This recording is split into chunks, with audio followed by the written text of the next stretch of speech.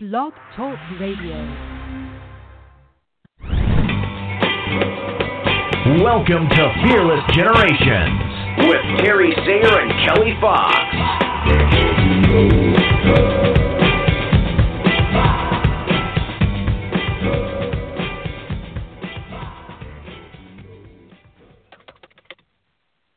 Hello and welcome to Fearless Generations 12 Steps to Freedom. Tonight we are talking step number 7, surrender.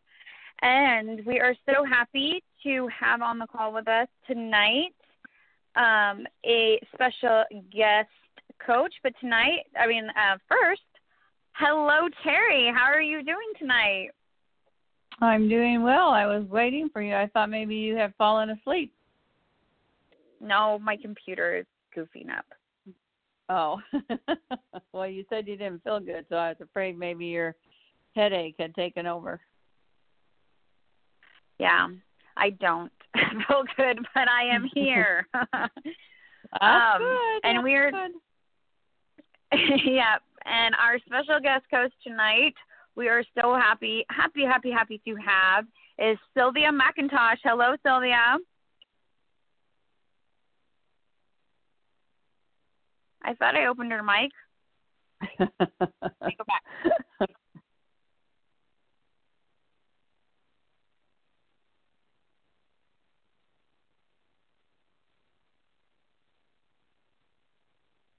Muted. Now I'm there.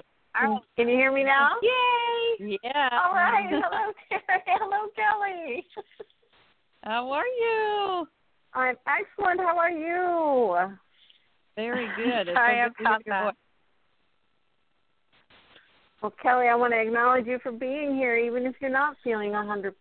That's one of the, I think to me, that's one of the joys of fearless living is we can choose to move through the things that try to stop us. Yeah. Yep. Yes. I apologize for my computer acting up. It has been doing this to me lately. It just refuses to turn on. Don't know why. So hopefully I'll have that back up before the call is over, just in case we have anyone call in. So we're talking surrender this month, and tonight our subject is humbled. And I'm just curious on what's your definition of humble, and why do you feel like it comes up in surrender? So, Sylvia, let's start with you. Oh, I was hoping you'd start with Terry so that I have more time to think. Sorry. No, that's all right. Humble to me really has to do with a willingness. So humble is willingness to listen, willingness to be open to other ideas, other points of view, things I haven't thought of yet, or things I may never have been exposed to and so perhaps don't understand. So to me, this fits in with surrender because surrender has to do with a willingness to let go, a willingness to participate without having to fear, without having to be in control, and without having to know how it's going to turn out, or without having to think I know how it's going to turn out, but to be willing to just hop on and see where the current takes me. Love it. Yeah. Yeah. Terry? Well, I think humility is a really an interesting characteristic or quality that I think is oftentimes misunderstood. And some people I think equate humble with being being quiet and letting things happen to you without being standing up for yourself. But to me, humble means being teachable and being willing to learn and to see things differently. And it's to me, it's a strength that being humble is a real strength because it's surrendering the need to control. It's surrendering to specific outcomes. It's is just surrendering to not having to have control of what's going on, but being humble and teachable and willing, just as Sylvia said, willing to see possibilities and to see things differently. And so I always say humility is being teachable, being willing to learn, being willing to open yourself up to possibilities.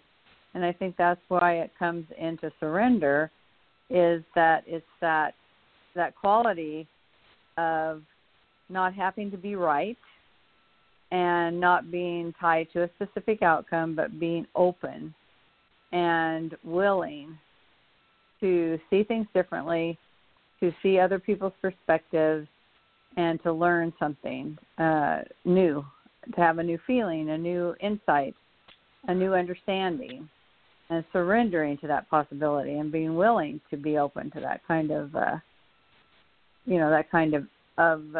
being taught, being taught by the universe. Mm-hmm. Yeah, I agree with both of you. I love what you've both said. When I was thinking about it today, I was thinking that being humble is kind of like, allowing like someone else to know more than you do, and to not, to kind of let go of that, oh, well, I can do it myself, right? That, willingness to ask for help, willingness to admit that someone else might know more than you or might know a easier way than you. And also, being, I think it's also somewhat of being detached from the outcome, not, not demanding it to turn out the way that you want it to, but that you're willing to show up, do your part, and see what happens. So, yeah, I love everything you guys said.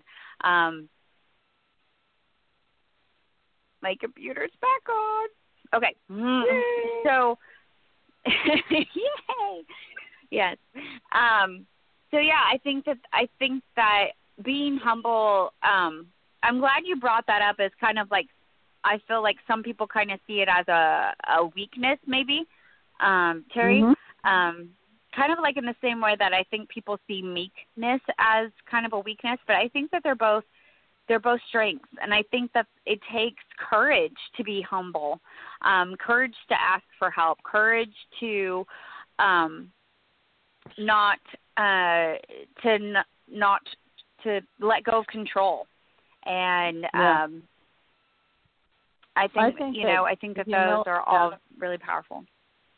I think humility and vulnerability are very closely tied together too, because I think vulnerability is also seen as a weakness, and I see vulnerability as asking for help, having the courage to ask for help, just like you're saying, having the courage to recognize strength in others and to ask them to share that strength with you and to help you to gain that strength for yourself, to see others as teachers. And that, I think that goes with humility, that you're teachable. You see that others can teach you, that you can learn from choices you make. You can learn by asking for help. You can learn by observing. You can learn from other people's models, and just having that desire to learn and to be teachable and to be willing to let go of specific outcomes or control. It, like you said, to me it really takes a lot of courage and a lot of self-awareness and a lot of self-acceptance, self-love in order to be humble. Yes, I would agree with all of that. Yeah. Sylvia, what tool do you feel that supports you in surrendering, and maybe just give us kind of, because this is the first time you're on this month, maybe just give us, what is surrendering to you? How has it benefited you? And what are the tools that you use to support you in that process? The first tool that I use that I think supports me in the concept of surrendering and being humbled is the intention statement.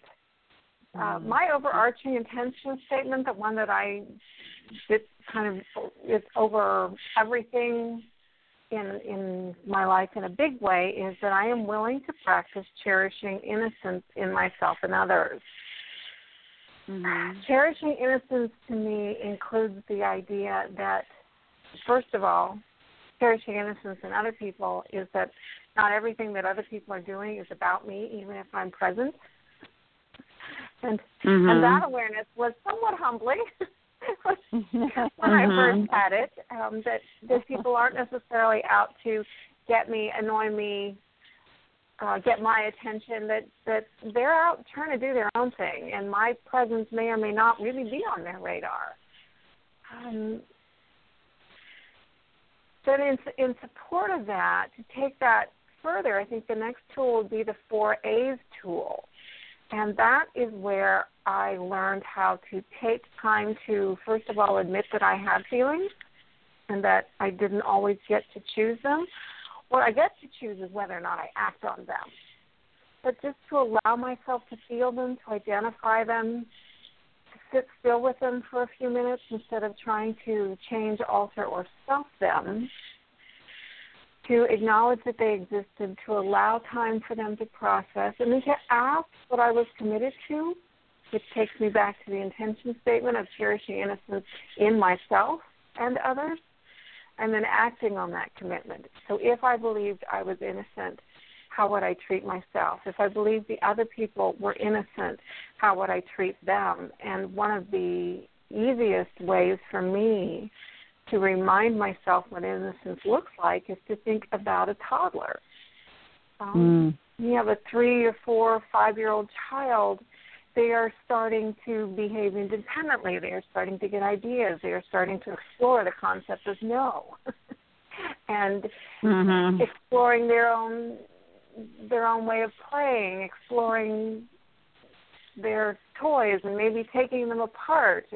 They're not being destructive. They are exploring. So if a small child were to do something out of curiosity that to me, initially when I look at it, seems destructive, how would I want to treat the child? Do I really want to beat that child up, whether it's emotionally or physically, or do I want to cherish the child? Do I want the child to understand that they're loved and maybe this shouldn't happen again, and let's take a look at why. But I would want to do it gently, and I would want them to feel loved and protected, and that mistakes, I'm almost to the point where I don't even like the word mistakes anymore, that when things don't go the way we wanted, it's okay. We still get to learn. And maybe that's more important than having it done it right. So the intention is 4 A's for me. That is really interesting to me because just today, I took a picture of myself as a 4-year-old and put it in my calendar.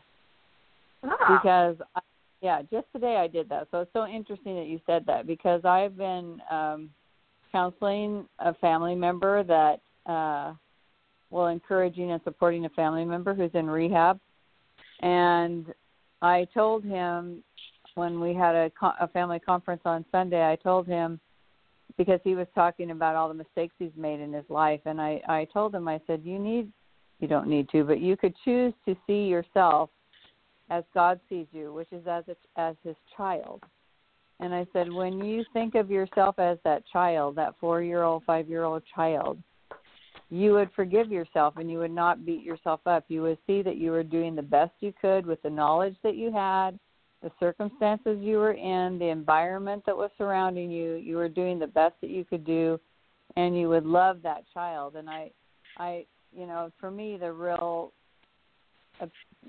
transformation in my life began when I started to love myself and see that self-acceptance was what was keeping me from loving others authentically.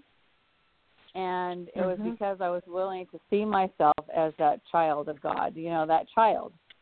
And so I thought today, you know what? I just happened to find a picture of myself and some stuff I was cleaning out that my kids had put on the invitation to my surprise birthday party when I turned 60. And they had this little picture of me when I was 4 years old. And so I cut that little picture out, and I put it in my calendar because I'd look at it every day. And I thought, this is going to help me to keep that in my mind that I'm innocent like a little child, you know. So it was so interesting that you said that, because that was exactly something that I did today to continue surrendering to that concept that I am loved, and that if I love myself, I can more genuinely reach out and love others, which is my overarching mantra, is to love first to love God, and then to love my neighbor as I love myself. And until I love myself, I can't really genuinely and authentically love others. So that's interesting that you said that, because that just really supported me in that kind of like insight I had today, and I cut out that little picture and put it on my calendar. That's so cool. Yeah, I think it was a workshop that Rhonda did maybe 4 years ago in Scottsdale. It was attached to our coaching retreat, and I was supporting that event, so I didn't get to really participate in all of it. But one of the things that I took away was she went through the audience, and she asked for people to look in their phones and see if they had a picture of when they were a child, or a picture of their child when they were really young, or if they are really young. And then she asked them to look at that picture and ask them if that child was bad, or would they beat up that child? Would they talk to that child how they talk to themselves now? And that really touched me.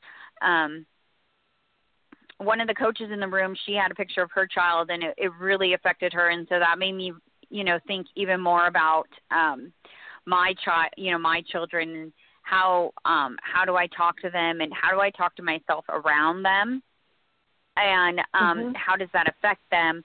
And I found a picture of me. I don't know how old I am in it. I think maybe 4 or something, 4 or 5. And I wrote on it, would you beat this girl up, or would you be mean to this girl, or something like that? And it's actually the screensaver on my phone. So every time I go to open my phone, I see it. I see that little girl, and I have to ask myself, how am I treating her? And I hadn't even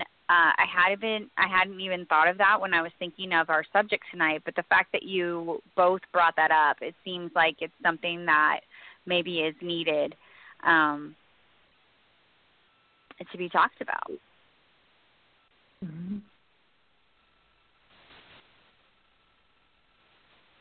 I think we all have.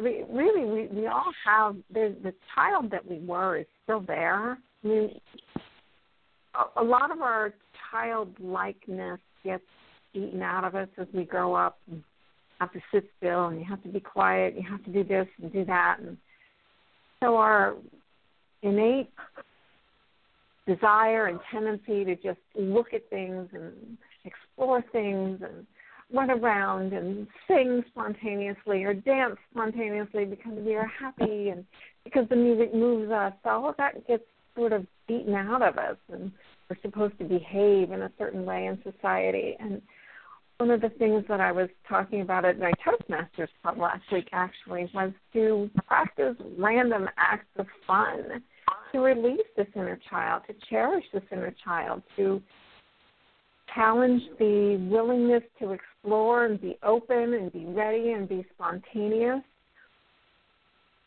And what was the other thing? I don't remember. I came across something online where someone was talking about how the way we parent actually is what causes most learning disorders in our kids, because whenever the kids are natural scientists. When they take their toys apart, that's a scientific exploration to get out how did it go together. And we need to encourage that. You took it all apart. Well, that's cool. Now let's see if we can figure out how we put it back together again instead of yelling at them for breaking their toys. And the same thing with mud pies and the rest of it. We, as human beings, we are naturally wired to explore and to enjoy and to respond, and we teach ourselves not to. So I've really been trying to surrender to my childlike instinct to explore, to go ahead and laugh, to go ahead and sing, to go ahead and dance, to be like the soap bubble and be all colorful and rainbowish and move in random directions. That's awesome. I love that visual. I enjoyed your Toastmasters talk. She sent it to me as a blog to read, and I just thought that was so much fun. And the people got up and danced with you, right? Yes, everybody in the club got up and danced. Yes. Yeah. And I was doing a workshop last week on Friday, and it was about a music policy that they were implementing in their department. I sang through the whole thing, and they sang, and I got iTunes on my phone so that I could pull up all these artists that they'd never heard of, and we had so much fun singing and just really enjoying the energy of music. It was great, and they all loved it, and it helped them to develop a policy of including all kinds of music and not complaining if it wasn't their genre, but if it wasn't offensive to their spirit, that they would let other people have their music as a part of the program as well. It was just so much fun. And so when I read your dancing thing, I thought, that is just like what I did with music. It was so funny. You and I are in sync, lady. Yes. Oh, that's so awesome. Yeah, I think I did a Facebook Live the other day about filling your cup, and I feel that a lot of that was lost. I think as children we naturally fill our cups back up by doing fun things. It's not. We allow ourselves to take time to read or to color or to run around or to ride our bikes or, to play with friends or whatnot. And then when we get older, we don't have time for those things, right? And so that was kind of part of the challenge, of thinking about what used to bring you joy that you don't allow yourself anymore, and how can you bring that back into your surroundings, in some way, and to naturally fill back up your cup, so that we can serve from the overflow and not try to give someone else our last drop. So I think that plays into that too. I love that you said random acts of what did you say again? I forgot already. Random acts of fun. Random acts of fun. Yeah. I love that. Similar to the random acts of kindness, only instead of doing it for someone else, if you are moved by the music, then let yourself move to the music. Go ahead and dance in the checkout line. Yeah, and you'll see other I people love that. Start to smile. Yeah, other people will start to smile, and I think it's our fear of rejection or our fear of being seen as different or weird that we stifle those joyful feelings that we have that fill our souls, the music, the dancing, the whatever it is, and adventure, whatever. For Janet, it's adventure, and just, we stifle it instead because fear of rejection, fear of being seen as different. And yet what happens is it's contagious, and other people start to join in because it does fill you up, and it does make you have joy to engage in those activities, that we used to do as children just spontaneously. And I think that humble plays into that, as well, because, when we're not worried about what people are thinking about us, or what people are going to say or whatnot, I think that is being humble, not really caring about what other people are going to say, but really being true to ourselves and true to our purpose, and not letting the dictates of society or, whatnot, to change how we're going to show up. Mm-hmm. Yeah. Yeah. Were you going to say something, Sylvia? So I was just going to say, I think it's interesting how much I enjoy the videos of people caught randomly dancing online. Like there's a video of the older lady dancing in the grocery store. And I just think it's so much fun. She looks so happy. And yet I think that when I do it, people are going to think I'm stupid. Well, why would I think that I'm stupid. Why would I imagine people think I'm stupid when I look at that and I admire it? Right. Why would it be different for me? Yeah. Yeah. Yeah, it's a great awareness to have, huh? Mhm. Yeah. Release the joy and give permission to everyone around you to release the joy, like Terry just said. Yeah. Yeah. Yeah. We have just over a minute left. Yeah, at first you feel really funny doing that. Well, at first you feel really funny because when I was doing that workshop and I'd start singing, I had them choose a singing group that they resonated with, and that was how I started the thing. And so one of them chose the Beatles. One group chose the Beatles, and I just went over there and I started singing Beatles songs because I know all the words. And pretty soon they were all singing and moving. And then every other group was looking up the songs that their group had sung on their iPhones. I mean, that's one of the cool things about having a smartphone. You can have music in your hand in a second. And it just turned into this really fun where people were spontaneously just singing or moving or, whatever. And it was so much fun. And again, you could have been afraid to do that, or you could just have the courage to be teachable. And that's what I think of humility, and just go for it. Be present. Like Sylvia said, just be present in the moment and go for it. That's being humble. That's having the courage and the willingness to take the opportunity. Yeah. Yeah. Well, thank you so much, Sylvia, for being on the call with us tonight. We love always having you, and we are so honored that you come on our show so often. So thank you so much. Thank you for having me. Yeah. Yes. And we thank all of you for coming back and listening each week. We hope that you are getting a better understanding of surrender and how it can support you in your journey. And until next time, everyone, be fearless. Be fearless. Good night. Good night.